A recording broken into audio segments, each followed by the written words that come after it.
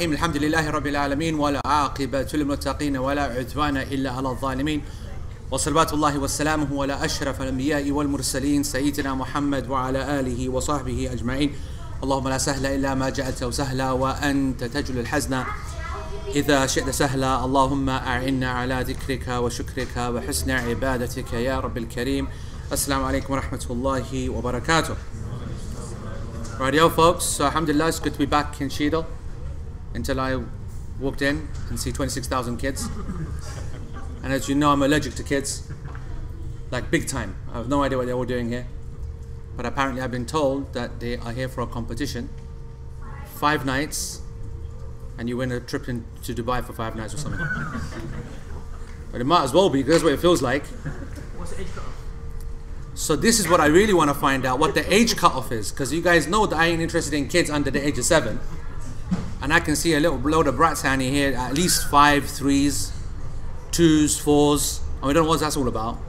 So I've been apologized to, which I've accepted with good grace. Lala, alaikum salam. Lala, just because it's 12, Lala, at least. Don't hide that figure, you know. So the chief has just walked in, he's looking good, mashallah, tabarakallah. Anyway, we ignore the kids because there's a lot of ronak in the masjid, and it's not because of the kids. It's because Marina is here. Even though she's looking very angry and very depressed. But that's okay. Nice to have Mahjabeen here, mashallah. I'm glad that you brought your kids as well, mashallah, tabarakallah. And who else is here? Who else is? Dr. Shahzad has made an appearance after what? 6 months? 2 weeks. 2 weeks. 3 weeks. Shut up, was you here 3 weeks ago? You weren't here. We didn't even have a lesson here 3 weeks ago. Witness. Did he? Was he here? Yeah, maybe you. And I seen someone in the masjid I haven't seen in at least 2-3 years. And that's Hamad. Huh? No. Alhamdulillah. When was the last time you came to this masjid, bro? 8 years ago. 8 years ago. 8 years ago. Is that Sadaf I see there? How you doing, Sadaf? You're right. Is your partner in crime here? No, it's quiet. So obviously she can't be. Yeah? Lutz is not here. Lutz has been dumped at home, yeah? I would have thought Lutz had been trying for that 5-night prize. Yeah, I hope she's listening, yes. Yeah, I hope you're listening. Yeah, Lutz, yeah, put you amongst the kids. That's what I just did. Right, it's good to see Dr. Monty here. It's good to see a lot of people here, mashallah, tabarakallah. Mashallah, tabarakallah. Alright, so what's changed in the last week? We had a new political party since I've been away. Not yet. What do you mean, not yet? Technically not yet. No. It needs to be registered or something? It's not a party yet. It's not a party yet. Ajib. Well, there you go. I thought it was done. I thought that would have been the first thing they'd do is to register it. Probably a better name, aren't they? That's why. They're trying to maybe, okay, till you get. What else has happened since we've gone? The roads have got better outside. Yeah, make sure that from tonight onwards they start that work. Yeah, so everyone who's coming for Isha normally Thursday, Friday, and then Monday, Tuesday, Wednesday, and then this whole week, Isha is going to be disrupted. Yeah, so make sure you come 5 minutes early, and next week the lesson will be disrupted. Meaning that you just need to add 5 minutes. Fajr isn't affected, and it's just the Isha time. And then all of this junction as well. If you're thinking of going around that way as opposed to down Wimbledon Road, it won't make any difference because they're working now on this side. So just keep that in mind. Other than that, I was in Pakistan. MashaAllah, Pakistan was great. That was great. Home was great. Kebab was great. I had Japli Kebab. Made a video about it as well. And also made a video about. I'm gonna write an email. I haven't written an email for a long time for the LP list. And I'm gonna write an email. I'm gonna put a link to the video. Because all this time we've been speaking about clods. Wallahi, I was walking, literally just walking, right, in the bazaar, and I looked to the left, and I couldn't believe it. A whole shelf full of clods. And a lot of you are looking at me still thinking, what's a clod? And that does not make me happy at all. You should be thinking, exactly, I know what a clod is. A clod is, what did we say it was in Urdu? What did we agree? Did we agree on a word?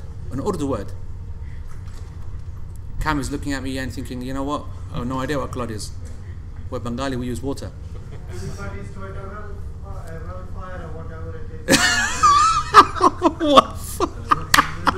What an announcement.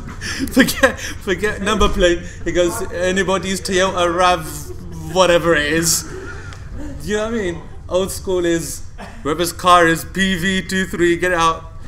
Can you move your Toyota or whatever it is from the car park? That's it. Sick line. Right, so alhamdulillah. By the way, just so that you know that this has been my life for the last 2 weeks. Like, you see this here, you'll be thinking, what on earth has he got this on? Because I haven't taken it off for 2 weeks, that's why. I've been asleep in this, waking. I'm making wudu with this. Just so that you know. It is so cold in Pakistan right now, in the northern areas. When I say cold, it's not that cold. I mean, I've been cold. I mean, and you can't get warm in it because, you know, we're in a Gaul, we're in a Pind, isn't it? We've got normal houses. Not like Dr. Saab, who lives in a palace, mashallah, barakah. By the way, Dr. Saab looked after me, bro. I just want to say, I just come back from Pakistan, isn't it? Yeah? And I was, you know, that Mehman Nawazi is a, that's it, Lala. Go on, come on, put the volume up, put everything up. What's the point of the video volume, Lala? You live, we don't need to be running comments. Oh, then. Okay, good point. Yalla. Everybody watch this video. Yalla. Are they watching? Are they can see it online? Alright, so what I'm saying now is I'm walking through the bazaar of Mingwara. This is a masjid. This is my attempt to show it's a masjid. Complete fail, of course. Yep. So this is the shelf I walked past. And it's already broken up into pieces. This is a clod. Okay, this is a clod. These little kind of clods. Yeah, but that's a big clod, obviously. And I'm trying to indicate to you with its texture, so I'm showing you that it's very dusty in surface. Yeah, on its surface. And that is obviously quite well, it's not big. That's about the normal size you choose if you can clean your backside with it, I mean. Yeah, and if you're going to just do it for, you know, number one, then it doesn't need to be any bigger than that. Obviously, I made a mistake in the video saying that this is the one I'm using as an example. I said this is great for a number one, and if you're doing a number two, you'd use the corners. Now, obviously, you're going to get killed if you use the corners of that one. Yeah, so you wouldn't use that particular one for the thingy because you would die. You'd have hemorrhoids, cuts, and everything, and a clean backside. So that's the obviously the key is the absorbent nature of the thing. If you actually remember, now on a serious note, we were speaking about the fiqh of the area. The thing's got to be soft and absorbent. The area's got to be soft and absorbent.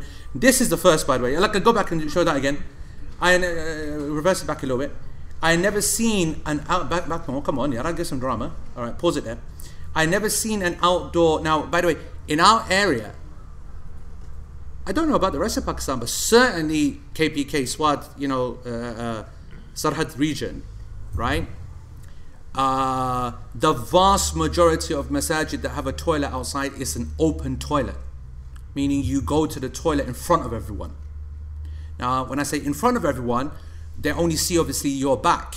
And the reason why our shalwars, our qamises are the way that they are, split at the side, right, is so that it becomes very easy to do exactly that, to go to the toilet.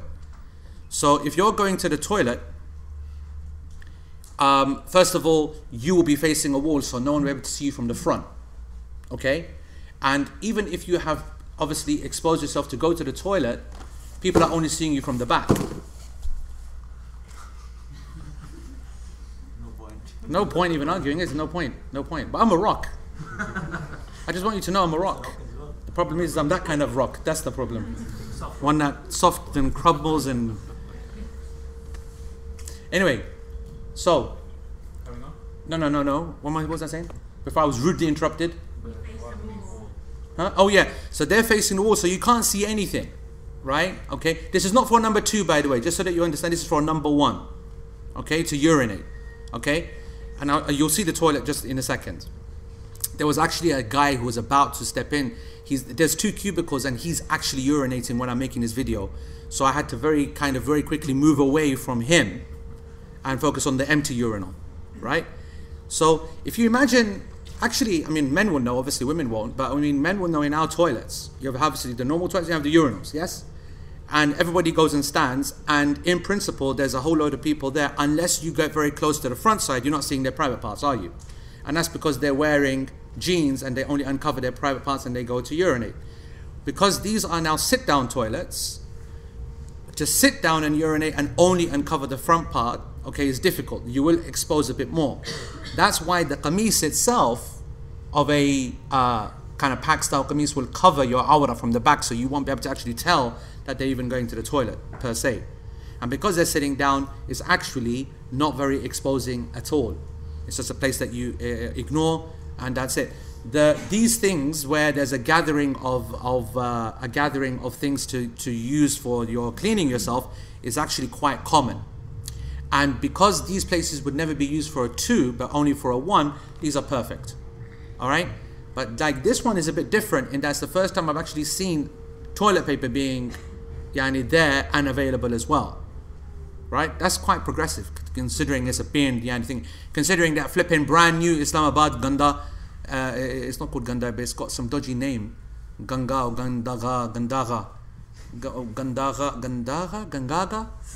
You know the new international Islamabad airport, the 1 billion trillion pound airport that they've made? Its name is Islamabad Gandaga. I'm calling it Gandaga, International Airport. Inside there, I went inside there. Their toilets are as bad as the previous ones. Like you would have thought that the one thing that they would have done is to fix the flipping toilets, Same.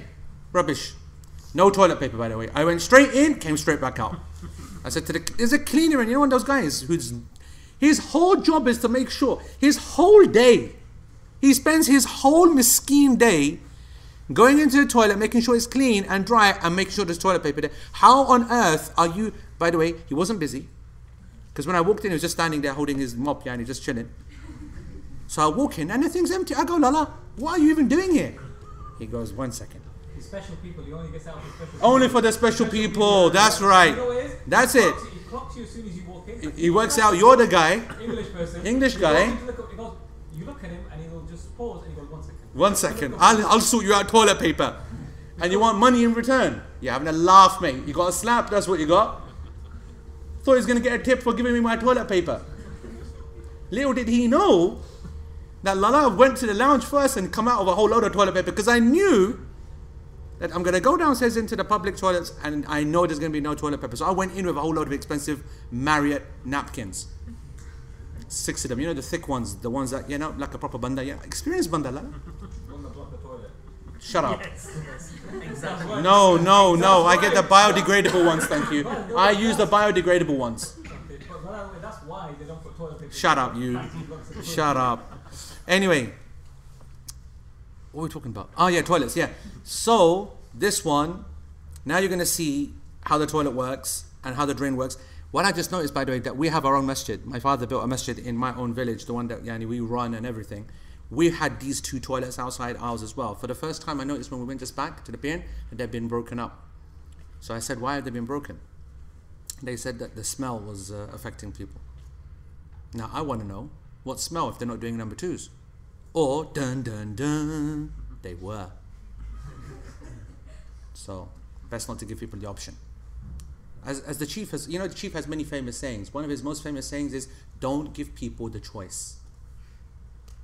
You've got to be up the top level to understand the wisdom of the chief. When he says don't give people the choice, he's not dumbing people down. He's basically saying, okay, maybe he is dumbing people down, but he's just saying, you know what, just don't give them the choice. Then you won't have a headache. So if you give them a choice, or even thinking that this is a possible place for number 2, they're going to do it. Then of course it's going to stink, isn't it? Right, play the video. Watch this now. Right, that's the mashallah. Pause it there, pause it. Right, you useless packy. What was that? Oh my God. My God. What do you want? Just go back and put your thing over the play button and hold it there, like a 3-year-old. Stop. Bit more. Stop. Right, here we go. Now, when we can get rid of the play thing.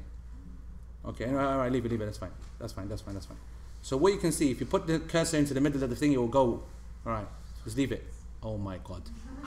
Just lift it up higher, down in the middle of the page, away from the play button, and just leave it. Just take your fingers away. I'm doing things. That's it, just wait. Why is it not disappearing? Okay, because cut off half of my urinal part, isn't it? Anyway, okay, you can imagine anyway. That's, as you can see, a person is now sitting there facing that wall. He's urinating down that little slope. It's going into the old thingamajig, and someone was saying, where's that stone go? The stone goes right in. Not a problem.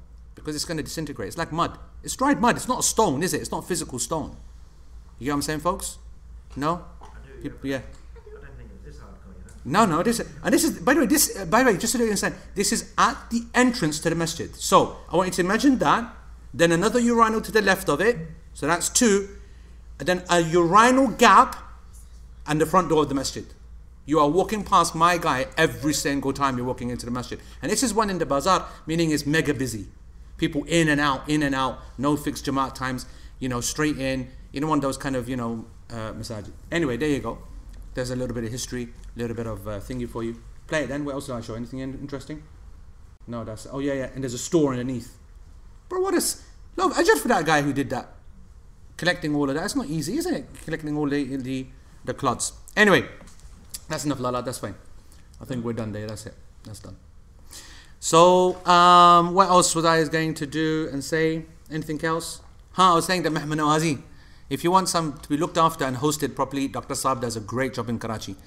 I was picked up off the plane in the nicest possible way, and a guy came and said, "Are you Abu Isa?" I said, "Yes, I am." "Oh, yes, I am." Took my bags, and he put me through all the flags and moves and hooked up my this, that. Lala's hooked up. Banda has intelligence, civil aviation officer, army, God knows what bakwas it is. Yeah, he was the big guy. Banda just smashed it, bro. So yeah, Karachi was good fun. Band was fun. We had a class. You see that class, by the way? Yeah? Did you see the setting of the class? Yeah? What do you think of the setting? Very nice. That was one person's house, bro. They live in their life in Karachi, mate. That's what. That was a full-on lecture theatre inside the house. Bowled in there, thought, right, have some of that. And they were sitting on seats. Not like us Bendus like on the floor like this. Each one's like an armchair. Anyway, so we had a good lesson, and that's it. We're back, alhamdulillah. Right. What is the other news? I don't think there's any other news. Today's lesson, all right, I want to do two things. Number one, I saw something Sheikh Waleed wrote. There's a new publication about tafsir, 24-volume tafsir that's been released, which is basically a tafsir which only focuses on the athar. So this is called tafsir al-ma'thur, as-sahih. That which has been, every single statement that has been made by a companion concerning an ayah of the Quran. Now, in a joke, I said to Sheikh Waleed, I said, what's so new about this? Imam al-Tabari did this ages ago. If you actually look at Tafsir al-Tabari, Tafsir al-Tabari is basically another version of that, right? But he does all of the sanad himself, all the checking himself, all the hard work himself. So, but this is like a bit more wider than that, a bit more tahqiq being done.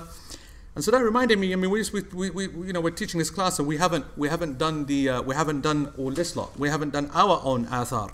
We've covered quite a bit of content, and we haven't even heard any companions doing this, companions doing that.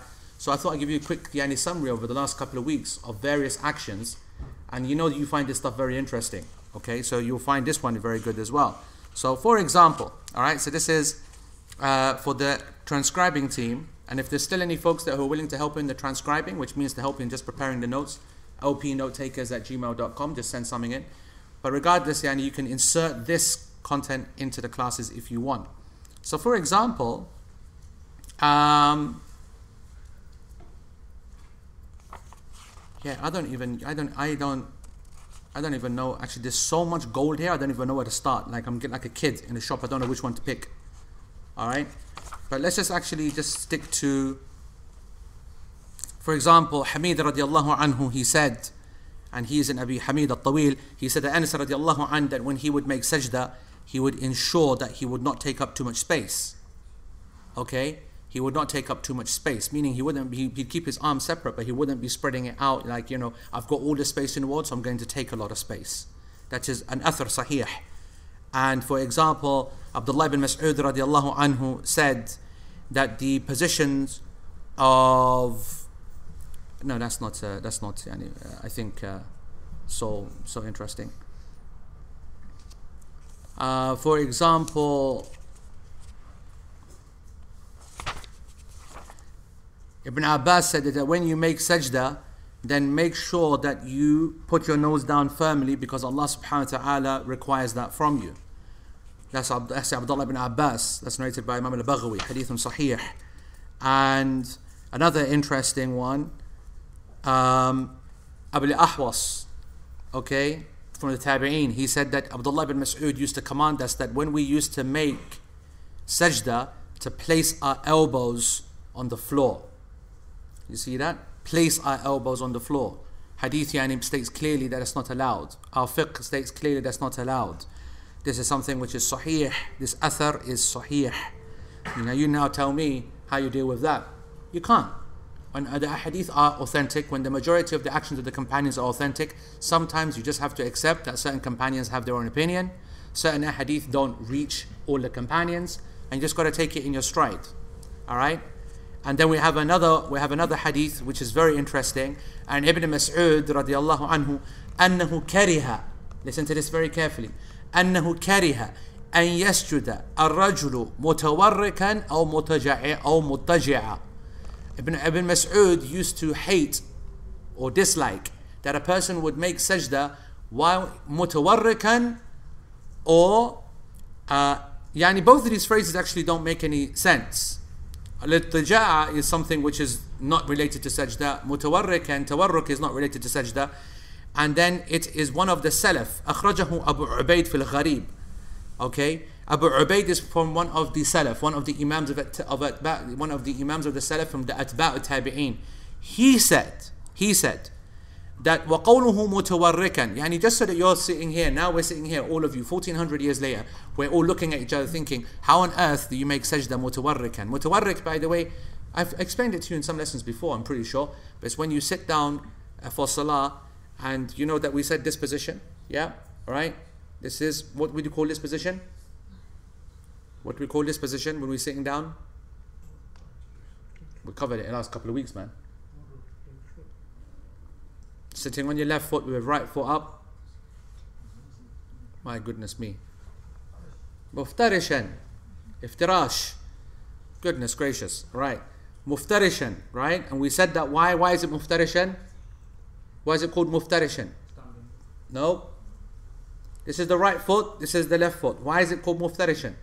Like we literally covered this in the class. Correct, because this left foot is in contact with the farash, with the ground. Yes? So you're sitting on the left foot. So this is muftarishan. Tawarruk is when the left foot then comes underneath your backside, and comes out, sticks out your right hand side. Goes underneath your right leg and it comes out. You find it done in the third and fourth rak'ah of prayers. Okay? And your backside, your left backside cheek hits on the floor. You sit on the floor as opposed to before you're sitting on your left foot. Now your foot goes under, so you're now sitting on the floor. We're going to cover this next week or in the next couple of weeks. But this position is called tawarruk. How do you do tawarruk in sajda? You don't. And as we're all confused looking for an answer, we look to the salaf and we see them also struggling with the same issue. And when they asked one another, Abu Ubaid said that أنه يرفع, what he does is he basically, when he goes into sajda, he keeps himself so tight that he's just like a complete unit. And مضطجعا أنه يلصق صدره بالأرض ويدع التجافي ولكن يقول بين ذلك. And the other way is to make a sajda so flat that your chest is touching the floor. Your sajda is so flat and so spread out that your chest is actually touching the floor, and you leave, it's just, you're just lying down. Like I gave the example, a person, he's so obsessed with trying to keep his back straight that he keeps going forward and forward until he's stretching out until he's like this. You know what I'm saying? And Ibn Mas'ud is indicating that it should be something in between that. Okay. And anyway, there's subhanAllah, actually I don't even know what to choose, but I find you something even more interesting. عن ابن عمر أنه كان يرفع يديه إذا رفع رأسه من سجدة الأولى. Now when Abdullah ibn Umar used to come up from the first sajda, to sit down, Allahu Akbar, he would lift his hands. And we know that. We said that 2 weeks ago, that there are athar that are authentic which indicate the Prophet ﷺ would do that. Those athar are not so strong, but from the Sahaba we see the odd one here and there. This hadith has been narrated by Ibn Abi Shayba and it is sahih. And iqa'a that we discussed, was that last week's lesson? Iqa'a was last week's lesson, yes? I know that you guys don't even know what an online lesson is, but online, last week's lesson, we did iqa'a, which is how to sit in between the two sajda. So when you're sitting in between two sajda, You sit like this. You can sit like this, yes? On the balls of your feet. Yeah? So this part. And your toes are obviously, So you show sitting like this. Yeah. Can you sit like that? That wouldn't be iqa'a. You can sit like that. It's not haram to sit like that, or to sit like your toes inside or outside or whatever. It's not haram. But I gave the example anyway, right? And the point is that is something which a number of the scholars don't like, right? They said this is the iqa'a of the dog. Of course, we know it's not. I think I called it sitting on your haunches. We had a whole discussion about haunches, etc., right? So anyway, with respect to that, Tawus, who is Imam of the Tabi'een, he said, رَأَيْتُ الْعَبَادِلَ يَقَعُونَ رَأَيْتُ الْعَبَادِلَ يَقَعُونَ. This is an interesting statement, subhanAllah. He goes, I saw the Abdullahs doing iqa'a. The Abadila is the jama' of Abdullah. I saw the Abdullahs doing iqa'a. Okay, who are the Abadila? Abdullah ibn Umar, Abdullah ibn Abbas, Abdullah ibn Umar we've done already. Abdullah ibn Mas'ud is the main one. We have one more missing. Abdullah ibn Amr al-As, yeah? Okay, right? So these are the four main ones. Who are the two that sometimes make an appearance? And I say that because there are many Abdullahs, but when we say that there's a top, the top of them is Abdullah ibn Mas'ud. So much so that he's known just by the word Abdullah. So in the Sunnah, if you have a hadith and it mentions the word Abdullah, you know immediately it's only referring to Abdullah ibn Mas'ud because he's the king of them, the imam of them, the senior of them, the alim of them, the faqih of them, the qari of them. Yeah? So that's Abdullah al-Itlaq. But when you say the Abadila, in principle you're referring to four key Abdullahs, the main. Abdullah ibn Umar, ibn Abbas, ibn Amr al-As, and ibn Mas'ud. However, you will see that sometimes in the decision of who is the four top Abdullahs, you'll see two other faces make an appearance. The most common of them? The most common of them? Who is the person who's going to best get a chance to break into this top four? Nope, he's already in. Come on, folks. Guess. There's many Abdullahs. Have a guess. At the punt. Okay, how many are there? How many others do you know, Abdullah? Abdullah ibn Zubair is one. Who else is there? Abdullah ibn Salam. Yeah? And let's just use these two. Out of these two, who is more likely to get into a top four? Ibn Zubair, correct. And the other one is Abdullah ibn Salam. Sometimes he makes it. Anyway, in this one, he goes, I saw the Abadila, Ibn Umar, Ibn Abbas, and Ibn Zubair yaqa'un. Okay, in his opinion, Tawus, Ibn Zubair, Abdullah ibn Zubair, he gets in. Okay, and he saw them making iqa'a, which is to sit like this in the actual salah between the two sajda itself. Okay, and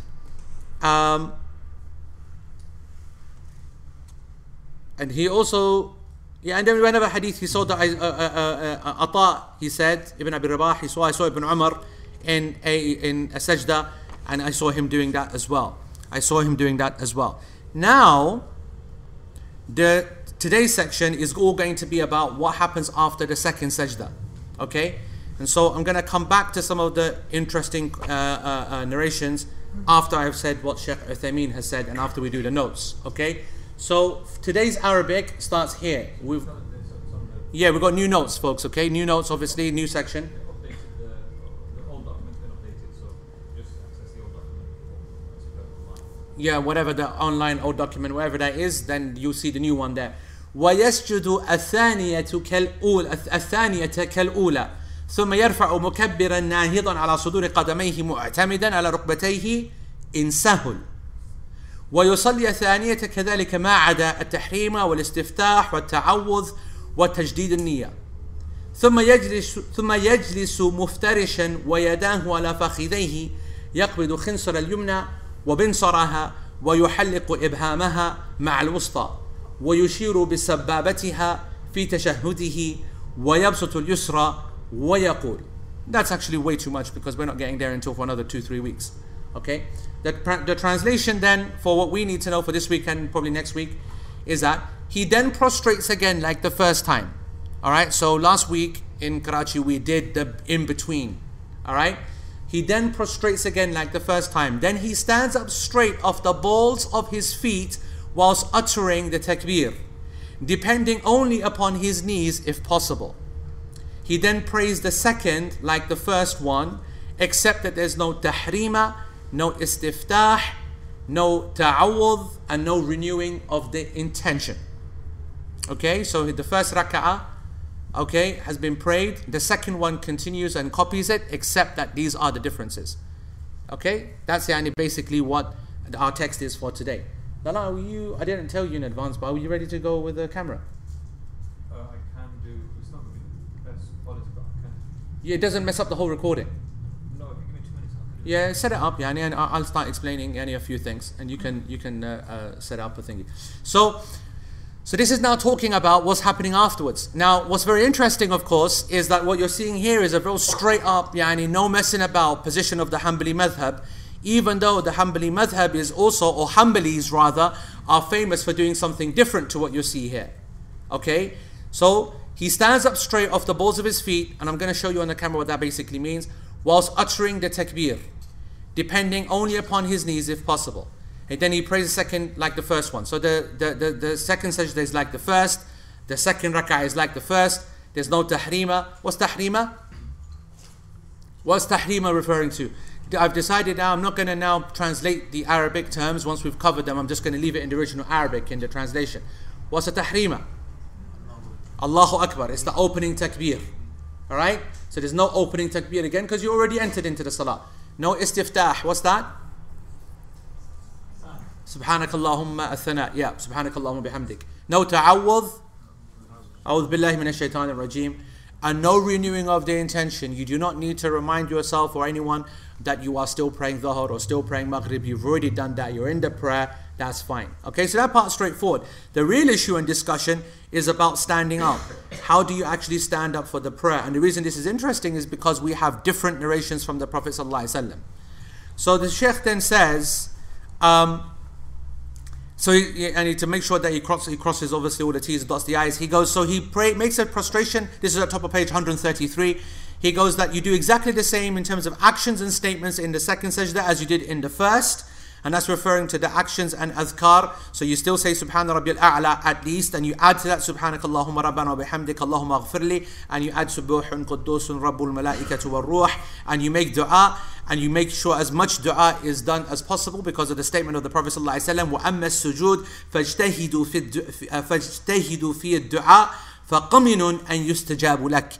Yani when you are in your sujood, then try your hardest to do as much dua, because it is a very high chance. It is the highest possibility of you being responded to. Right? So this dua making process, and we covered here in this class right here in Chido in detail, the fact that that there are certain places in the prayer that you focus more on dua than others, and sajda is the most focused of them and the most open of them. Someone says, okay, what about the Quran? And I wanted the students who are studying in Arabic, I'm going to introduce you to a concept here. We've already answered this question a number of times. Quran is not allowed to recite in the salah. We have a whole load of qiyam for that. Okay, and here is the time to focus on sajda. Okay, what if a person wants to do a Quranic dua? We said safest, change the dua by changing Rabbana atina into Allahumma atina fid dunya hasana. Nice and easy. Now you're not reciting Quran. Someone might turn around and say, okay, well, what is the minimum what is minimum that's yu'tabar Quran? Is it a full ayah? Is it part of an ayah? And that's a discussion between the scholars that they're not agreed upon. So then what if someone turns around and says, okay, I can't change the Rabbana to Allahumma. For example, رَبَّنَا لَا تُزِغْ قُلُوبَنَا بَعْدَ إِذْ هَدَيْتَنَا وَهَبْ لَنَا مِن لَدُنْكَ رَحْمَةً إِنَّكَ أَنْتَ الْوَهَّابُ. I want to use this dua, I'm feeling this dua, I have a need for this dua, and I want to say it. Can you say it? I think a couple of months ago I said that it is possible to recite this ayah in its complete beginning to end. رَبَّنَا آتِنَا فِي الدُّنْيَا, of course, is not a complete ayah. Alright? It's only part of an ayah. This is a complete ayah. Right? If you read this entire ayah, there wouldn't be any discussion that you've not recited Quran. You definitely have. But because, as I said to you a couple of weeks ago, or months ago, whatever, that the scholars, some of them consider that if you recite a whole ayah with no intention of Quran but only dua, then inshallah it'll be okay. Now what do we say in English we say inshallah it'll be okay. When we say inshallah it'll be okay, a student has picked up that, you know what, my teacher's not clear, or my teacher's not confident. Agreed? Normally they teach with confidence, and it's adab at the end when they present their opinion. At the end, they will say Wallahu a'lam, right? And they'll do that out of not necessarily that I'm not too sure, but out of respect and out of just adab. But there is a phrase when scholars are not sure and they're making a gamble, and you'll see that in the books of fiqh and the books of hadith, and it's denoted by the statement Allahumma. So just so that you get a feeling, I'm going to read the Arabic to you just so that you feel the flow of what Shaykh Uthaymeen is saying. Someone's asked him the question, وَهَلْ يُقْرَأَ الْقُرْآنُ وَهُوَ سَاجِدٌ? Is the Quran recited when you are in sajda? الجواب لا. No. لأن النبي صلى الله عليه وسلم نهي أن يقرأ القرآن وهو راكع. No, because the Prophet ﷺ was prohibited from reciting the Quran whilst he is in ruku' or sajid, and he is in sajda. Allahumma illa idha da'a bi jumlatin min al-Quran. Oh Allah, other than if he is using a dua from the Quran. Allahumma is a way, is a style, right? Is it used in colloquial Arabic? Have you ever heard that? Masriyin ever make that in a sentence? In the middle of a sentence, not making dua, just say Allahumma. It's a bit literary. كيف يعني? Sarah, give an example.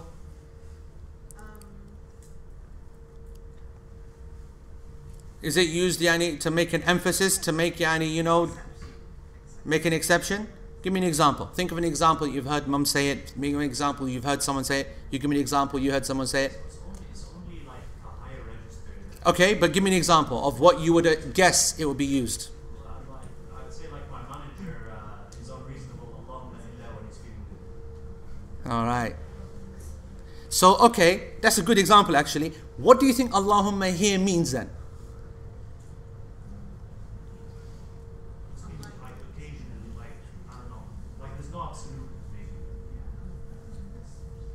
Right. Go on. Unless كإذا very low possibility. That's how it's used colloquially, you mean? Perhaps. Okay, then I'll ask a more difficult question. How is that meaning perhaps? What do you think? What has Allahumma got to do with perhaps? I was thinking about this earlier on today. It's maybe like astaghfirullah if I'm wrong, because I'm not sure. Exactly that. I think that's exactly what it is. If you look at this, Allahumma illa idha da'a bi jumlatin min al-Quran mithla rabbana la tuzigh qulubana fahadha la yadur li'anna al-maqsud bihi ad-du'a. So he knows very clearly Allah has prohibited the recitation of the Quran in sajda. And he's about to now say you can recite the Quran in the sajda. That's the actual facts. Yeah, he's just said it's not allowed to recite the Quran in sajda, but you can if you're going to have the intention for dua. That's such a big shout. That's such a big statement and a risky statement. I believe that Allahumma, which is actually very common across literary Arabic, not just in Quran Sunnah, I mean across Arabic, Allahumma is almost like a statement saying that, oh Allah, just in case everybody here make it clear that it's Allah that's worshipped, I'm about to make a statement where Allah has already made a statement. Does that make sense? Does that make sense? I'm about to say something which Allah hasn't said, and oh Allah, I do that with knowing fully who's the boss here and who sets the law here. But this is my understanding that what you meant by that, Ya Allah, is that so you're making a big shout. You're making an assumption on behalf of Allah subhanahu wa ta'ala. So in Arabic you'll find that. And a lot of people probably just go past it and thinking that he's just doing a religious thing there. No, when you see Allahumma in the middle of a sentence like that, you know immediately that the scholar has a lot of doubt. There is not anywhere in the rest of that paragraph, neither in the beginning or at the end, where he indicates any doubt or uncertainty. It's only by his use of the word Allahumma that we know that he's not sure, and that's his ijtihad, and Allah knows best. And as I said before, if you change the Rabbana into Allahumma, Yani that's a separate thing now. Alright, not Allahumma of this type, but just Allahumma in the place of Rabbana. That's safer. But if you didn't, I'm okay with that as well. I'm comfortable with what Shaykh Uthaymeen here has said, that if you're using it for dua, then it's okay. Anyway, the translation. What the أنا أتورك اللهم إذا okay. Maybe. Okay. The translation is as there. What are we doing right now? Okay, yeah, we're carrying on. Yes, you're here. So then he lifts up his head, okay, whilst he now says Allahu Akbar. And he comes up on the balls of his feet, okay? And he stands up straight if he wants mu'tamidan ala rukbatayhi in sahun. Yani, if he can't get up off his own knees, then he has other options. Like, for example, push himself up. Are you ready or what's happening? Bring it over. Let me give you an example. So, what we're talking about, what we're doing is, Wala.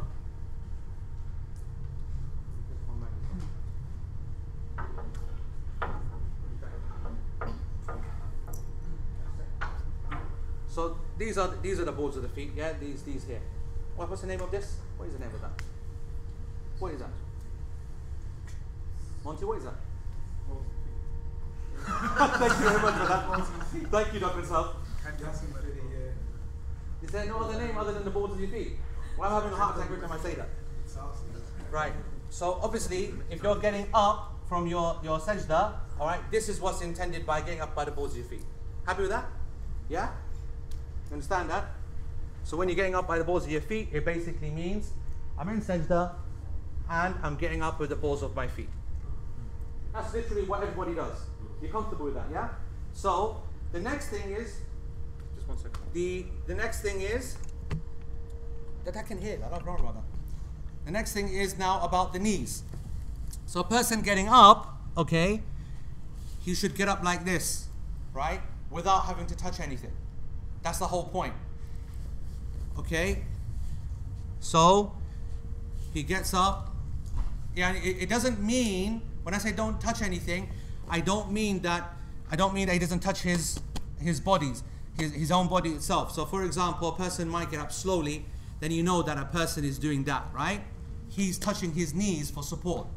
He's resting upon his knees to get up. We have other ahadith very clearly stating the companions saw the Prophet ﷺ rely upon his fakhid, yani his thighs.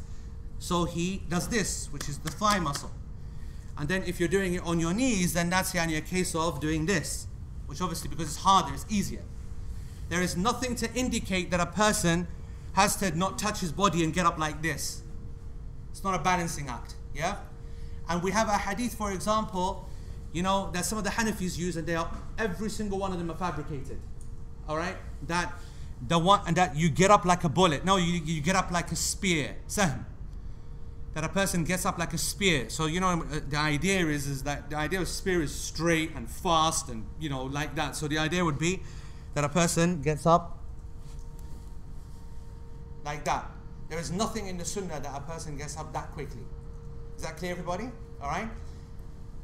In sahul, if that is easy. Now that's not easy. A lot of people who are older, people have knee problems, blah, blah, blah, blah, blah, blah. And so therefore, it's about getting up then from the floor in a different way. Normally, it would be like this. Yes? Using your hands to lift you up. Or it would be here. Yeah, you're on your haunches now, and you lift yourself up. All of this is permissible and okay if there's a need. If there is no need, then you get up on your knees. Is that understood? Right. Other ahadith indicate that the hadith of al-Ajjan, which we're going to come to in a second, which indicate that you get up off your fists. Well, you wouldn't say knuckles, would you? You'd say your fists. Yeah? Like this. Alright? So we'll speak about that in a second. I just want to show you what that would mean. Now, this fist movement, you're not going to get up off your fist if you're coming straight up from the sajda. Because it's not natural. Look what I have to do. You know, it's like a whole lot of delay. But you would do that if this is what you did. So now I'm coming up now from my sajda. Okay? I need to stand up. But I take a quick seat for a quick second. And now come up. So I've rested for a second or two. And now I'm standing up. And I use my fists to help me get myself up. Alright? So I just want you to understand all of that context. Because we are covering what's known as al-jalsatul istiraha, which is the seating for rest. What does that mean? Okay, it basically means, although we've not seen it indicated in the text at all, the text says you get straight up, yeah? But we are about to now cover the issue of, did the Prophet ﷺ, when he would make sajda, this is his first sajda, he stops, Rabbi ghfirli, Rabbi ghfirli, Allahu Akbar, Subhana Rabbi al-A'la, Subhana Rabbi al-A'la, Subhana Rabbi al-A'la, Allahu Akbar, and he's back into the second rak'ah. Did he ever do that? Did he ever stay seated or go into a seating position after the second sajda for a second or 5 seconds and then stand up? And the answer is unequivocally yes. 100% he did. And now let's discuss that. Alright, okay. Any first any questions about getting up and all the rest of it? Okay, the rest we can explain. The fists are allowed. The fists are not only are allowed, there are some scholars that said, yani, it's a sunnah. Let's cover that. Let's cover that now. Some of the elders kick off about that. Oh, elders can find any reason to kick off, Lala. Did you see what Shaykh Abdul Ghaffar said, yani, in, after Salah? He goes, so all the kids, yani, who are here for their prize, go to the front. Did you hear what he said after that? All the elderly, because the elderly, that's what he said. Because the elderly are going to pray their sunnah. That's how accurate Shaykh Abdul Ghaffar is. You see that? Because you young folks, you're in a bunch of waste of time, packed the fungi, yeah? Don't know what sunnah is at all. No wonder they're kicking off. So let's look at this. Alright, let's look at the evidences. Chapter. This is a book, it's a favorite of mine that has athar from the companions. Chapter. الجلوس عند رفع الرأس من السجدتين قبل القيام والاعتماد على اليدين. Subchapter, the seating or the sitting after lifting your head after prostrating 2 sajdas, before standing up and resting up and using your hands, your 2 hands. I was with Abdullah ibn Mas'ud in the prayer, فَرَأَيْتُهُ يَنْهَضْ وَلَا يَجْلِسْ. I saw him stand up and he did not sit down at all. So he stood straight up. Hadith sahih. Okay? And Nu'man ibn Abi Ayyash, he said that I was with more than one of the I saw more than one of the companions of the Prophet ﷺ, and when they would lift their heads from the sajda, they would stand up and they would not sit down. That hadith is Hasan. And Ammar ibn Umar radiallahu anhu, he said that I saw Abdullah ibn Umar lift his head from the sajda and he would stood straight up. And stood straight up. Okay? And Ubayd ibn Abi al-Ja'ad rahimahullah, he said Ali radiallahu anhu, he would stand up straight off the balls of his feet. Narration which is Hasan, also narrated by Ibn Abi Shaybah. Wahab ibn Kaysan said that I saw Ibn Zubair radiallahu anhu, that when he did the sajda, he would stand up immediately off the balls of his feet. And Al-Mughir ibn Hakim, أنه رأى Abdullah ibn Umar. Look at this one. I saw Abdullah ibn Umar after the sajdatain, that he went back and sat on his feet. He went back and sat on his feet. فَلَمَّا انصَرَفَ ذَكَرَ لَهُ ذَلِكَ. When he had finished the prayer, someone mentioned that to him. What happened, ya Ibn Umar? He said, إِنَّهَا لَيْسَتْ سُنَّةً. That is not the sunnah of the prayer. وَإِنَّمَا أَفْعَلُ هَذَا مِنْ أَجْلِ أَنِّي أَشْتَكِي. But I only did that because I'm having a bit of a problem at the moment. I'm having a bit of a problem at the moment. This hadith is collected by Imam Malik in the Muwatta. If you've ever read the translation of the Muwatta, then you'll find that in there.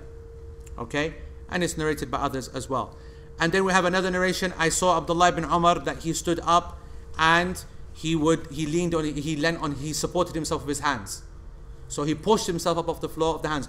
What have I just given you? A collection thereof, a whole array of actions. Some relied on the floor, some didn't rely on the floor. Some went on the knees, some didn't. Some sat down for the Jalsa al-Istiraha, some didn't. That's just from the companions.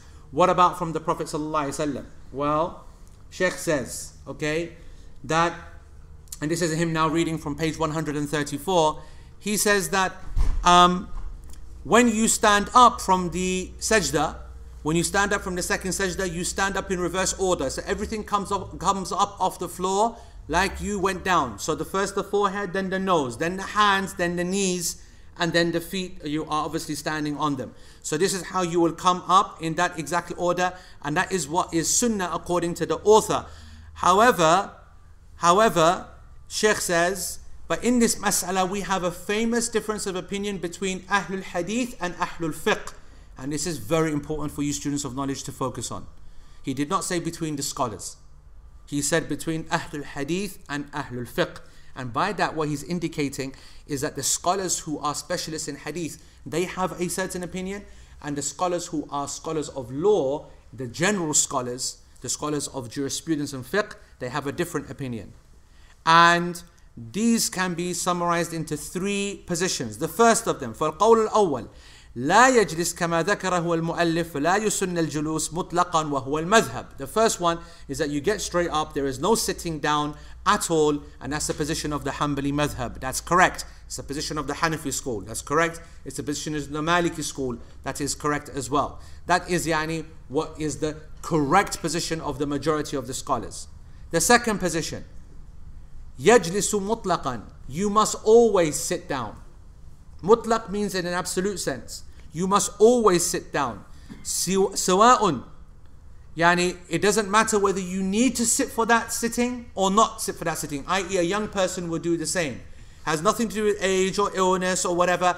It is ibadah. يجلس تعبدا لله عز وجل. Meaning that you are doing it as an act of ibadah, hoping for reward from Allah. You are copying it, not because you need to, but because you saw the Prophet ﷺ do it and you want to do that as well. وهذا قول أكثر أهل الحديث. And this is the position of the majority of the people of hadith. So when you're looking at the Bukharis, when you're looking at the Ahmads, when you're looking at the muhaddithin fuqaha, if you like, this is their position. And it has been authentically narrated from Imam Ahmad that he did the same. I will quote to you, in fact, that Imam Ahmad, he said,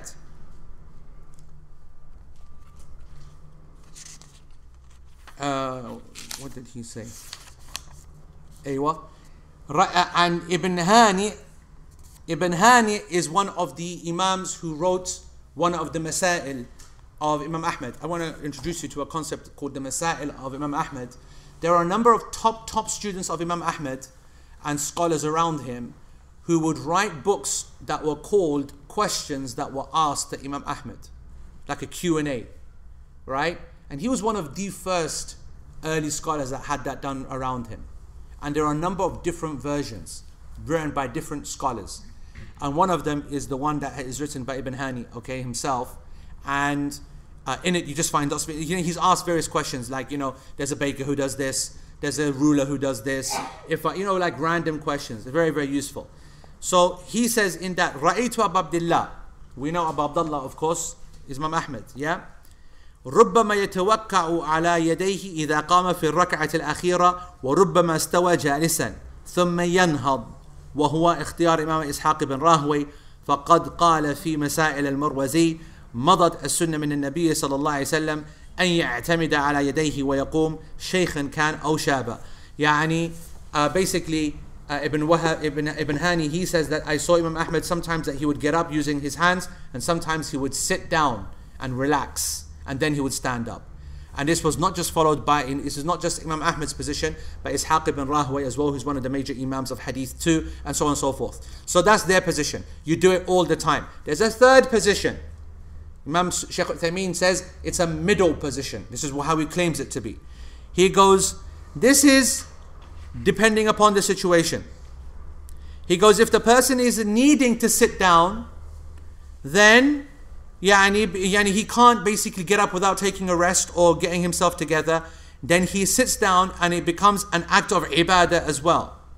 But if he can get up, then he shouldn't then sit down. That is also a position of ibadah as well, because he's knowing that I can get up, so I should get up. If he knows that I can't get down, then you know what? That's what the Prophet ﷺ did, because he couldn't get up, so I'm going to stay seated as well, and then I'm going to get up in a second. I get the reward for it. It's basically taking the best of both worlds. And Shaykh Uthaymeen says that this was the position of Sahib al-Mughni, who is Ibn Qudama, okay, the main scholar of the Hanbali madhab. Wa Ibn al-Qayyim, Jawziyah. Okay, remember, by the way, when we say Ibn al-Qayyim, it's Jawziyah or Ibn Qayyim al-Jawziyah. You don't say Ibn al-Qayyim al-Jawziyah. That doesn't make sense. Alright, when you're talking about Ibn al-Qayyim, the famous one, you just say Ibn al-Qayyim al-Qayyim, or you say Ibn Qayyim al-Jawziyah. Or if you say Ibn al-Qayyim, you take off alif lam and just say Jawziyah. That's just the correct way of saying it. وَلِكُلِّ قَوْلٍ مِنْ هَذِهِ الْأَقْوَالِ الثَّلَاثَةِ دَلِيلٌ. Shaykh Uthaymeen says there's no doubt that each three of these positions has a proper clear evidence. There's no doubt about it. So then Shaykh then says something interesting, which I like. He goes, if you say istiraha, if you call it istiraha, right, the seating or the sitting of rest, you're indicating that this is not something religious. It's a sitting of rest. So where did this name come from? Is it right to call it that? Okay, is it something And he goes, that's actually the reason why some of the scholars refuse to call it Jalsatul Istiraha. Because they're saying that what you're doing is to ruin the religious aspect of it. That we consider this to be a religious sitting of copying the Prophet ﷺ and not just some human convenience. You're meant to do it whether you're sick or not, whether you're well or not, strong or not, young or old, you do it regardless. Okay? And therefore that's not good enough. Shaykh Uthaymeen has the perfect response to this. He goes, well, that's actually incorrect in the first place. Just because you rest does not mean that you're not worshipping Allah subhanahu wa ta'ala. Every rest that you take that improves your act of ibadah is an act of ibadah itself. Just like a person, for example, going to sleep early, with the intention to wake up for Fajr on time, is that not going to be rewarded for? That's an absurdity to think that he's not. So the wording of or calling it the word of rest does not disqualify it being an act of worship, especially when we know A, the Prophet ﷺ did it, B, he didn't do it all his life, and there's an indication that he did do it for rest, and 3, most important, that the Prophet ﷺ has already made it clear that every act of ease that a person does is an act of worship in its own nature. Allah subhanahu wa ta'ala is the one who has said that He يُرِيدُ اللَّهُ بِكُمُ الْيُسْرَ وَلَا يُرِيدُ بِكُمُ الْعُسْرَ. He's the one who wants ease upon you and not difficult for you. And so therefore, it's a statement being called that is not something which is against the ibadah. What's the evidences for this sitting? A number of hadith. The first hadith is the hadith of, which is in Bukhari, the hadith of Malik ibn al-Huwayrith, the hadith of Malik ibn al-Huwayrith radiyallahu ta'ala anhu, that he said that the Prophet sallallahu alaihi wasallam kana fi witrin min salatihi, when he would be in an odd unit of his prayer, when the Prophet ﷺ would be in the odd unit of his prayer, لَمْ يَنْهَضْ حَتَّى يَسْتَوِي قَائِدًا. He would not get up until he would sit down in a position of istiwa. Until he would sit down in a position of istiwa. Mustawiyan. Now what does mustawiyan mean? What does mustawiyan mean? Istiwa. We were speaking about, what were we speaking about? Aqeedah at the time. 2 weeks ago. We were talking about Aqeedah. Why were we talking about Aqeedah for? And about Allah being high? Right. So yeah, Subhana Rabbil A'la. Okay, that's good. Jazakallah khair. About Allah subhanahu wa ta'ala being the most high, and that being a physical reality, and that is the nature to make dua and to look up, etc., etc., etc. Now, when we say, of course, you know that the difference between the Asha'ira and the Maturidiyya and Ahl Sunnah, okay, or the Imams of the Salaf, when it comes to our belief about Allah subhanahu wa ta'ala, is that He's above the heavens, above His throne. ثُمَّ اسْتَوَى عَلَى الْعَرْشِ. ثُمَّ اسْتَوَى عَلَى الْعَرْشِ. He did al-istiwa ala al-arsh. And you see the different translations. They speak about He rose above, He was above, and you find other narrations, He established Himself above, and He established Himself on. Okay, these are the kind of translations you see with respect to the throne. Okay? Istiwa means to go high and to settle. To settle. It means high, but yani above or on, but it's not under. That's the point. It's not something to do with under, it's to do with on top, over, establishing. Right? So when Allah subhanahu wa ta'ala says He istiwa al-arsh, it's indicating a position of highness, it's indicating a position of power and control and so on and so forth. Yeah? But physical domination over the actual item or object. Now when you talk about Allah subhanahu wa ta'ala, we can't say physical domination because you're giving Him physical characteristics. He doesn't need to be like that.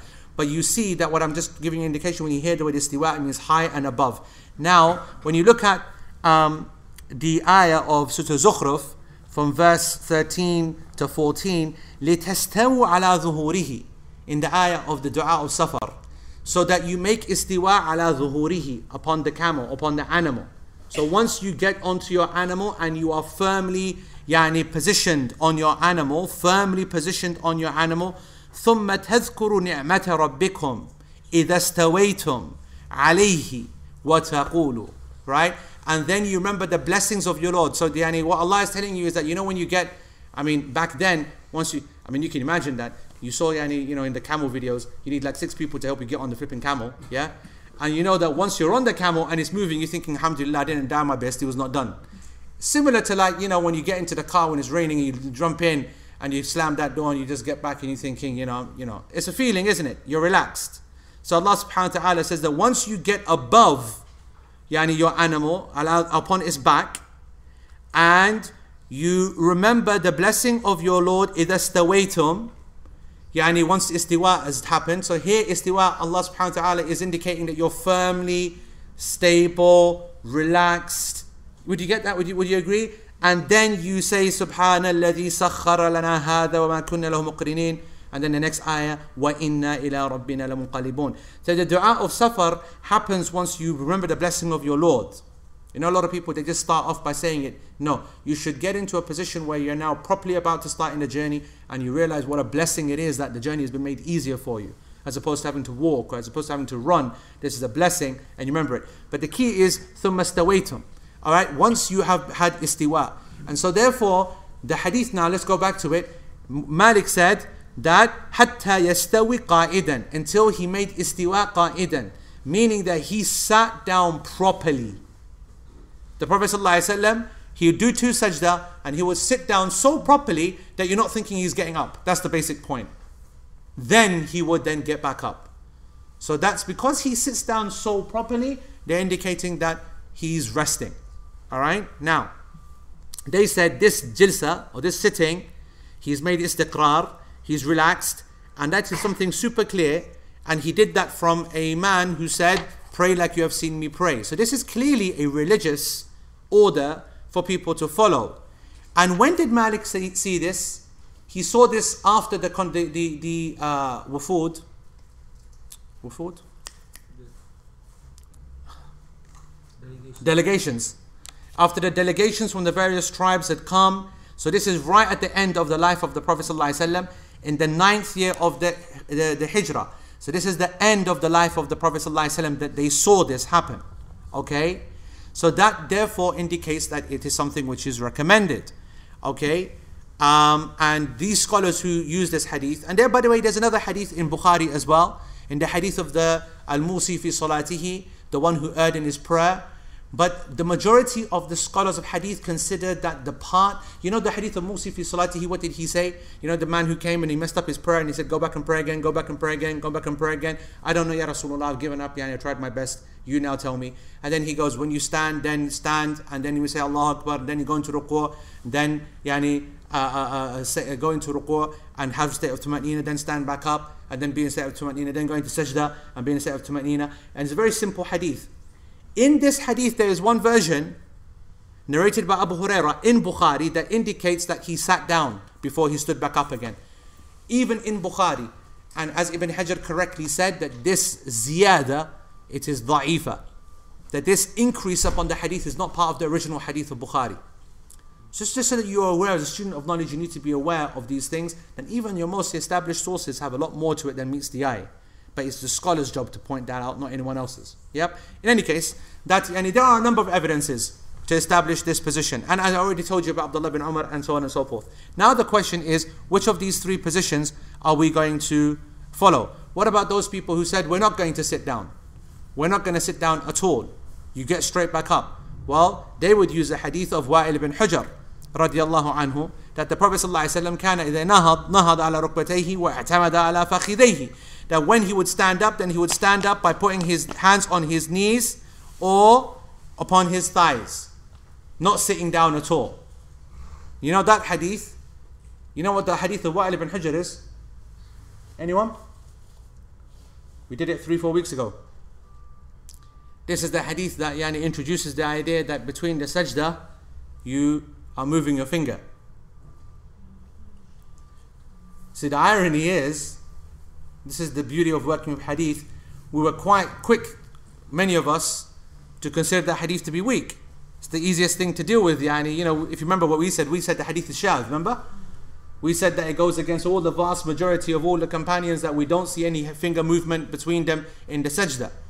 Yeah? Right? Now what we're saying is that, that's the hadith that also says you stand up. You can't have it both ways. You can't say the hadith is shadh and then we'll use it for standing up as well. So you either take it off the table completely, or you start or you keep it on the table. In my opinion, you don't need to worry about that. It's clear that every single hadith other than this hadith of Malik bin Huwayrith indicates that the Prophet ﷺ stood up. Doesn't need to be expressed. It's the standard position of standing up. To sit down is an extra. It's not the asl. Does that make sense? Okay? Can I tell you something amazing, folks? We are now at... Oh, no, we're not. No, this is an error there. We're at 1 hour and 8. We are at 1 hour and 8. Which is 8 minutes above our... Bengalis left, by the way. The Bengalis have left, yes? The Bengalis have left. You heard Shazad Salim say that. Bro, come here. Come here. This is your big moment, bro. Come here. Just come here. Come here. Come here. Just come here. It's not too embarrassing. How you doing, bro? Say something to everyone online. Assalamu alaikum wa rahmatullah. Tell everybody your name, bro. Mustafiz. Mustafiz. Mustafiz, are you Bengali, bro? Alhamdulillah. Yeah, okay, alhamdulillah. Mustafiz, what kind of Bengali are you from? What kind of Bengali and where from? What kind of? Yeah. Silati. Oh, sorry, from Dhaka. What do you think? Are you a clean or a dirty one or something? From Right? Dhaka. Okay. And where are you from in this country, bro? London. London. Where would that be from, bro? Not London. You abandoned all the people in the masjid and you came here instead. This The audience. is Mustafiz, who runs the LP lesson in that masjid. In that masjid, where at 1 hour when everybody gets up, and Mustafiz begs them to stay, and he sent me the major complaint, and he says, Lala, please keep it to 1 hour because everybody keeps walking off. So that Bengali masjid is Mustafiz's masjid, Shazad Salim. Mustafiz meet Shazad. This guy, you see, he never looks out for you. Alright? I want to say to you that your peoples, they're missing out on all of the juice which happens after 1 hour. That's when the action is. That's when they're all knocked out and they lose their minds and they start speaking whatever, and I answer all the fun stuff. It's the first hour that's full of That's what happens after 1 hour. This is what happens after 1 hour, you see? At least she's here still. Bachari still, most of you lot have got off. Mustafiz, wallah, it's a pleasure to have you here. Akramakallah, jazakallah khair. That's monumental legend, huh? Who's running? Yeah, so tell me what happened today in the class. That's all I want to know over there in London. What masjid? We still have no idea what masjid it is. It's a very small one. Oh, don't be making our hearts break like that. At least say East London Mosque or something. We have ego you need to protect. Well, that's the smallest mosque among, Oh, thanks very much for that. It's only the smallest musalla with 3 people in there. among five other mosques. I thought that's customer put as 5 other people. I was like, our besties done already, don't kill us now. Go on. Alhamdulillah, one of the most active mosques. Yeah, mashallah. You heard that? You heard that, right? The most active mosques, yes. For the last 5 years, we're doing. Not just set up a couple of months ago. 5 years, Shazada. Yeah. No, since the beginning. Sorry, I was telling the other thing. The last 5 years, we're the mosque that we're doing Eid in the park. Okay. Are you doing Eid in the park? Yeah, we did it. Hey, do you know? Yeah, I heard.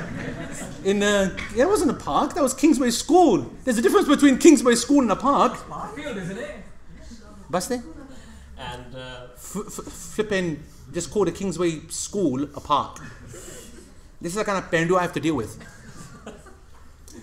Right, go on. No, alhamdulillah, we invite all the other mosques to do things as well. Did you hear that? It's not just their mosque that comes to this lesson. All the mosques in the region, and London, by the way. All of London or just the... They get invited. Edgware, okay, which is a massive area, I think. Yeah? Yeah, hardly about, Whoa. Enough of the hardly. Easy on the hardly. About Yeah? 5 to 10 people turn up. Compared to your live here, I was expecting about 100 people here when I came today. 3, 5, 7, 8, 9, 10, 12, 14, 16, 18, 20, 21. Did I include those? Okay. 21. Count them again. 22. Wait, 25. 30, 33, 34, 35, 36, 37, 30, 39, 40, 41, 42, 43, 44, 45, 46, 47, 48, 49, 50, 51. Is it a good day? And this is like 8 times bigger than my mosque. 8 times bigger than masjid. Jalo khair, you know what it is, bro? Anyway, we made a commitment. We said we will do LP one day, inshallah, from your masjid. Yeah, we said it. We said it. We're going to do it. Okay, we'll come. You tell those 5-10 people that are the luckiest people on this planet. And on that day, you tell all of your Edgware region messages they're banned. You invited the whole flipping of Edgware and 5 people turned up. 5 people.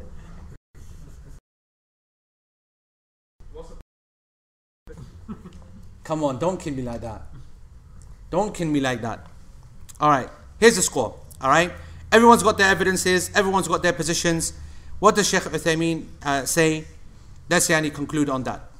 Do you want to conclude, folks? Do you want to take us to the end, or do you want a break?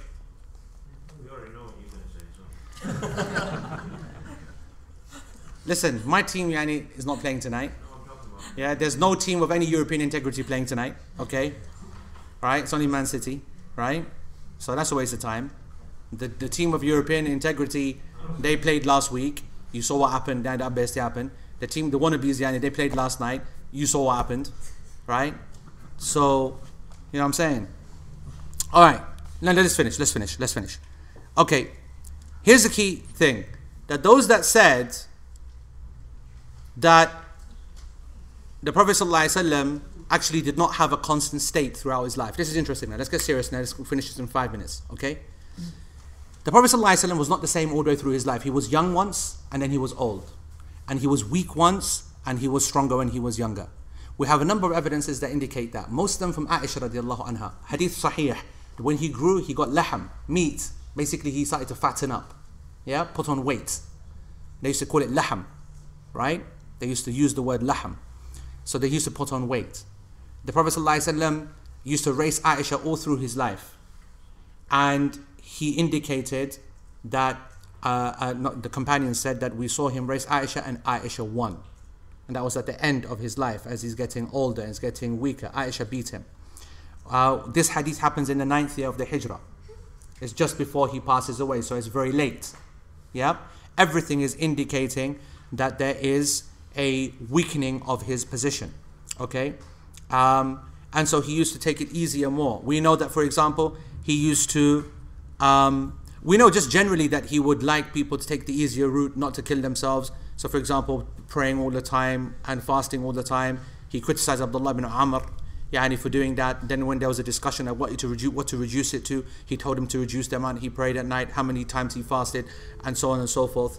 And he, sallallahu alaihi wasallam, we know that when the elder that he became, he started to sit down in the night prayer. So we have hadith which indicate that in the tahajjud prayer, he would pray it sitting down. And because he used to like to recite 100 ayat for rak'ah, what he would do is that just before he comes to 100, he stands up. So he recites for example, 90, 95, then he stands up and he does the 5, 6 to get to 100, then he goes for ruku'ah. So as he becomes older, he starts to take things more easy, etc., etc. And so basically the idea here is that that this action was only related to age and weakness, and therefore is something that you should use if you become in that position, if you come to that kind of stage. Other than that, it's better that you don't do it. I'm summarizing out of speed, okay? So Shaykh Uthaymeen then says something interestingly from his position. He goes, as you can see, this position is something of a middle position. As you can see, it's neither here, it's neither there. And it combines all of the positions, and this is what Ibn Qudama wanted, this is what Ibn al-Qayyim wanted it. And that we're not going to say that it's a sunnah, and we're not going to say it's not a sunnah. We're going to say that both have evidences. We're not going to make any, say he's upon bid'ah, or he's doing it wrong, or this is wrong, or unacceptable, etc., etc. And that's what we're saying. We are going to say it's a sunnah في حق من يحتاج إليه لكبر أو مرض أو غير ذلك. It's a sunnah for someone who becomes old or becomes weak. Okay? And this is the interesting part. I'm going to translate it literally what he says. And I used to do this. This is Shaykh Uthaymeen speaking. Okay? You know, when I think about myself, I did it for about a year as well. In my first year of study, because Shaykh Kihlan in my first year of study was my absolute exclusive only teacher. Right? I never had another teacher other than Kihlan in the first year. After 1 year, then I started getting other teachers as well. For that first year, I did Jalsatul Istiraha, and I never felt comfortable doing it. Okay, I never felt comfortable doing it. Shaykh Kihlan, very Ahl Hadith in his fiqh. He still does it. Still does it? Yeah, he still does it. Yeah, that's his position even now. Right? Every day, every salah, he sees it as ta'abbudi. You might say, why would he say it as ta'abbudi? He says this is the understanding of a number of the companions. And he's right, because a number of the companions, they used to do it. And if a companion does it whilst they're still young, it's indicating it's not something linked to age. So this is clearly difference of opinion. You're either in one of the three camps. It's a sunnah to do all the time, it's a sunnah not to do ever, or because the majority never did it. And I just wanted to let you know that Shaykh Muhammad Mukhtar al-Shanqiti, he says that it doesn't matter if you follow what opinion, but it only makes sense. I'll accept, and by the way, this as a school's position, as an official position, is only the position of Imam Shafi'i, not the position of the Shafi'i madhab. And it's a narration from Imam Ahmad, and not the position of the Hanbali madhab. And it's the position of the Shafi'i, the Hanafi Maliki school. So from a fiqh point of view, it's not held as a school position, only by individuals. And Shaykh Muhammad Mukhtar al-Shanqiti says that either of the three positions, he also agrees that it should be for medical use only, but he recognizes the hadith is there. But he makes a word of caution. He says, if a person is going to practice it, then I would say that you would not be practicing the sunnah continuously, because what there is absolutely no doubt about is that the companions did not do this continuously. Otherwise, we would have reams of hadith of the companions doing it. We don't. All we have, odd occasion, which indicates it's legislated, you can do it, but it's not the standard. Is that clear? Alright. Quoting Shaykh Uthaymeen. He goes, وَكُنْتُ أَفْعَلُ ذَلِكَ أَيْضًا عندما كنت imam. When I used to be imam of the masjid, I used to also do this. Right? Sit for Jalsatul Istiraha. وَلَكِنْ تَبَيَّنَ لِي. But then after a little while, after a long time of thinking and reflecting, it became clear to me that the correct position was this middle position. That I don't actually do this. وَأَنَّهُ أَرْجَحْ مِنَ الْقَوْلِ بِالْإِسْتِحْبَابِ مُطْلَقًا. And there's no doubt to me that it is a stronger position than the position that it is a sunnah all the time. Even, and here's the key, وَإِنْ كَانَ الرُّجْحَانِ فِيهِ لَيْسَ قَوِيًّا عِنْدِي. Even if I believe that from an academic, technical point of view, this is not necessarily the strongest position. You see, this is important, this part of the statement. لكن تميل إليه نفسي أكثر فاعتمدت ذلك. But my opinion leans more to this, more than any other opinion, and that's what I've chosen. What you're being shown is that sometimes a scholar has a feeling, even though it goes against the evidences. He's honest enough to say that the position of it being in the middle is a convenient position. It's not necessarily a evidence position, because we see clear hadith that he does it, we see clear hadith that he doesn't. We don't see clear hadith that him saying, sallallahu alaihi wasallam, it's for this reason, for that reason, which would be the clear evidence for the middle position. Because the evidence is not there, he's making a shout, he's making a jump, and he says, I'm happy to do that even though it's not the most correct technical position, because it feels right. And I think that's important from Sheikh Uthaymeen. We can stop there, although the section's not stopped, and you have to remind me to make sure that we don't stop there, okay? Because who's got a pen or pencil? Someone throw me something. Because I could have literally, that's cricket by the way, yeah? Say mashallah. Right. So I've stopped at a position even though there's some interesting stuff now coming. For example, he says, what happens if your imam does it? What should you do? What if your imam doesn't do it? What should you do? What if man sits down for tashahhud, completely forgetting there's not time for tashahhud, and then realizes I'm going to get up, trying to blag it, and don't say that you've not been there before. So there's lots of stuff, but I can see people are a bit tired, and obviously we've got the... Well, you know what? That's what I wrote down as my response. But, is that good enough, any response? Okay, let's do questions, folks. Go down to the bottom, Lala. And then we'll start off here. Okay, well, let's start off with the thingy here in class first. So come down. Oops, what was that? That's your microphone that's just been killed. Yeah, go on, Mustafiz, go on. So when you get up, are you allowed to hold on to something because of your health? This is a good question. If you're sitting in salah, are you allowed to stand up by holding onto a seat, etc., etc.? I think that's allowed, if it's there, if it's close, and it's not, changing the system and making people look like whatever, and on the odd occasion. But if a person is definitely needing to do that all the time, he might consider having to sit down. He might have to consider, sitting down. Okay? Come down, Alaka. Yeah, you see, I know where you're hiding. Okay? You think you're very clever. Right? My eyes are so quick that they work quicker than your flipping mouse, yeah? Yeah, 3 times. You notice, 3 times he's gone up and down, and he keeps trying to jump over the questions that do his bestie, yeah? Right. So now slowly, right? That's it. Come down, yeah? There we go. I'm curious, Raheel says.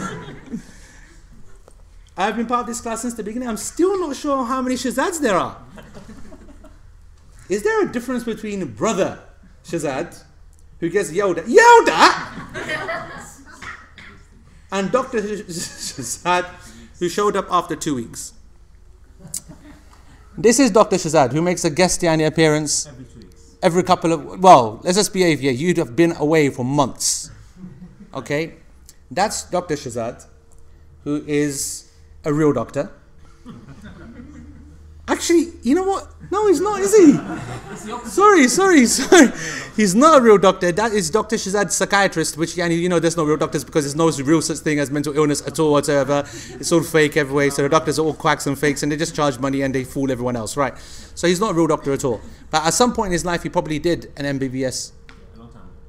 Hold on, do psychiatrists need MBBS? Yeah, you have to do that. Medicine. Psychiatrists go to medical school? Psychologists don't, psychiatrists do. Psychiatrists make everyone believe they do. They do.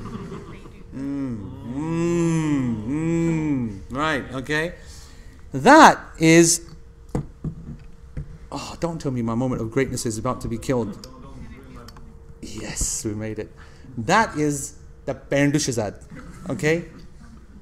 You can't even see live thingy. That's Brother Shazad. Now, let's get it right now. Dentists. Remind me what happens to dentists, what they're called again? Are they misters? Doctors. They're not doctors. Don't you dare call him a doctor. They like to think they're doctors. Right? He's a mister. I'm sure he's a mister. Are you a mister, Shaz? Be honest. I know you're MBBS, BEMMS, whatever, the lover of the Queen and the Tea Party and all the rest of it. Yeah? But, so that's Shazad Salim, who, by the way,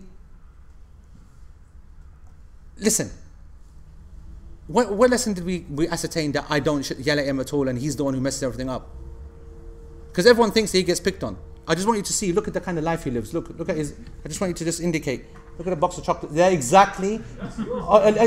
Zaf, just show us the box, yeah? He sits there against the wall, yeah?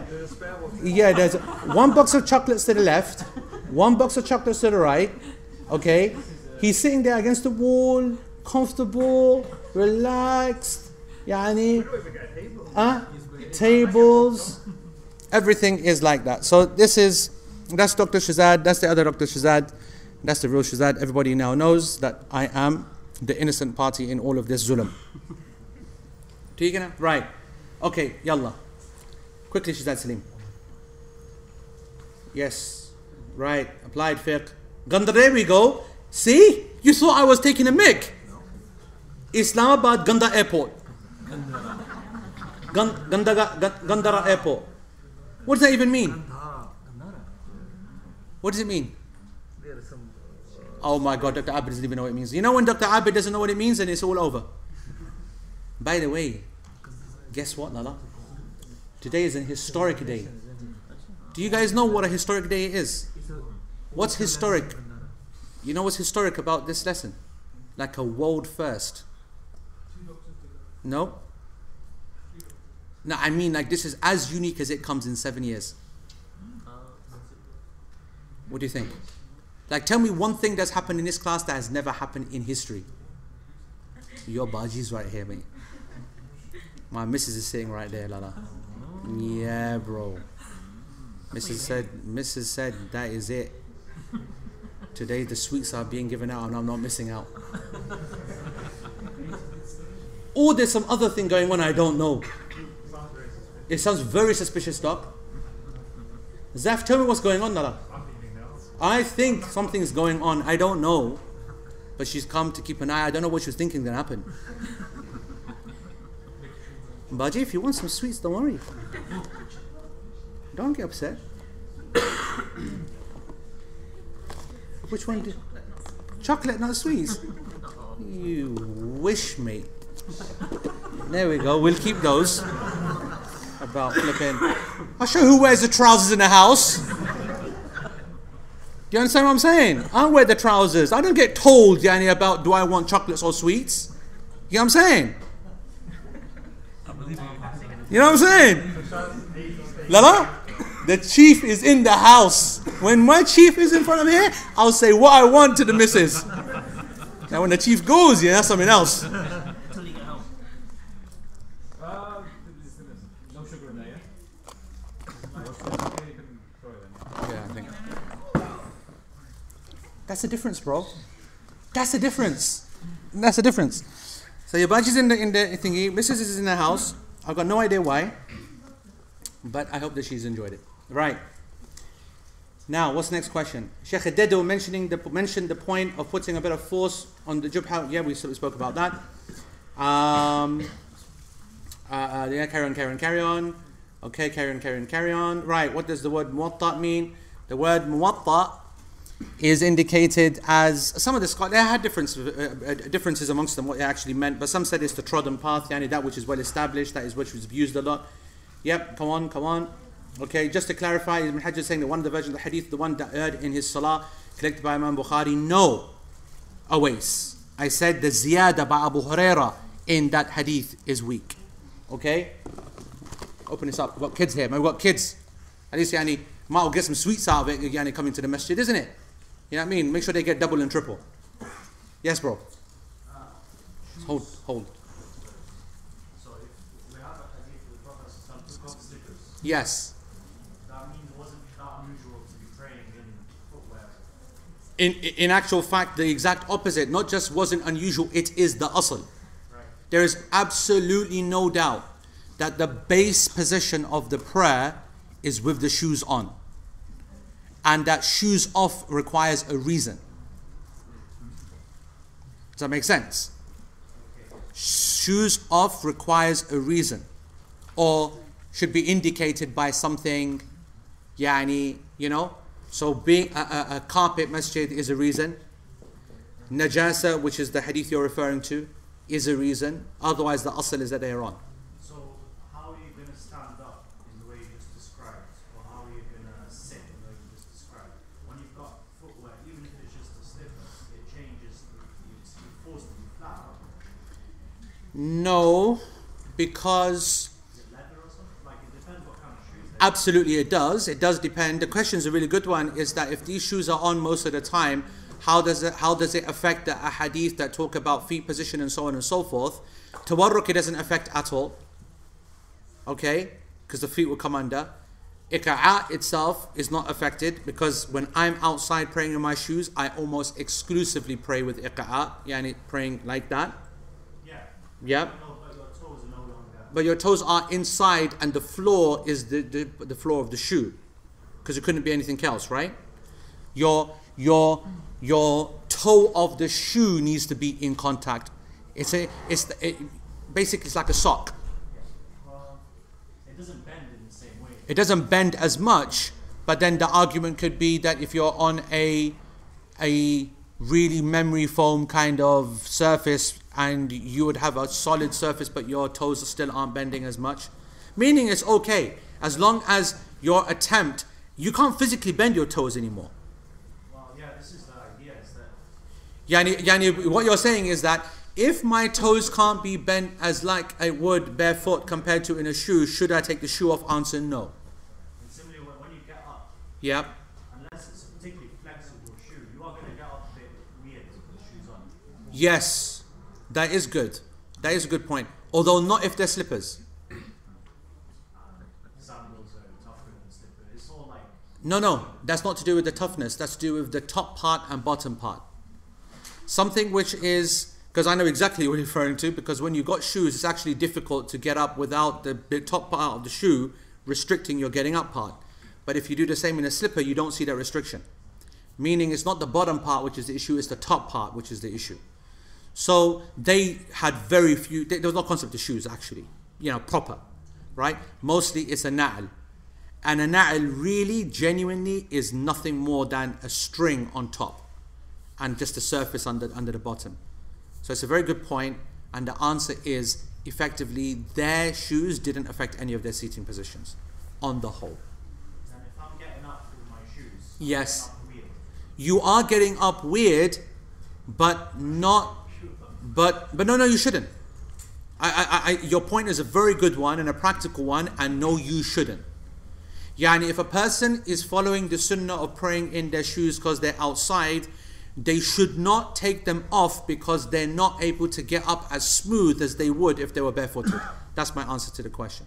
Because what you've done is not follow the sunnah. You followed the sunnah perfectly. There's absolutely nothing, even in you getting up in a weird way or whatever.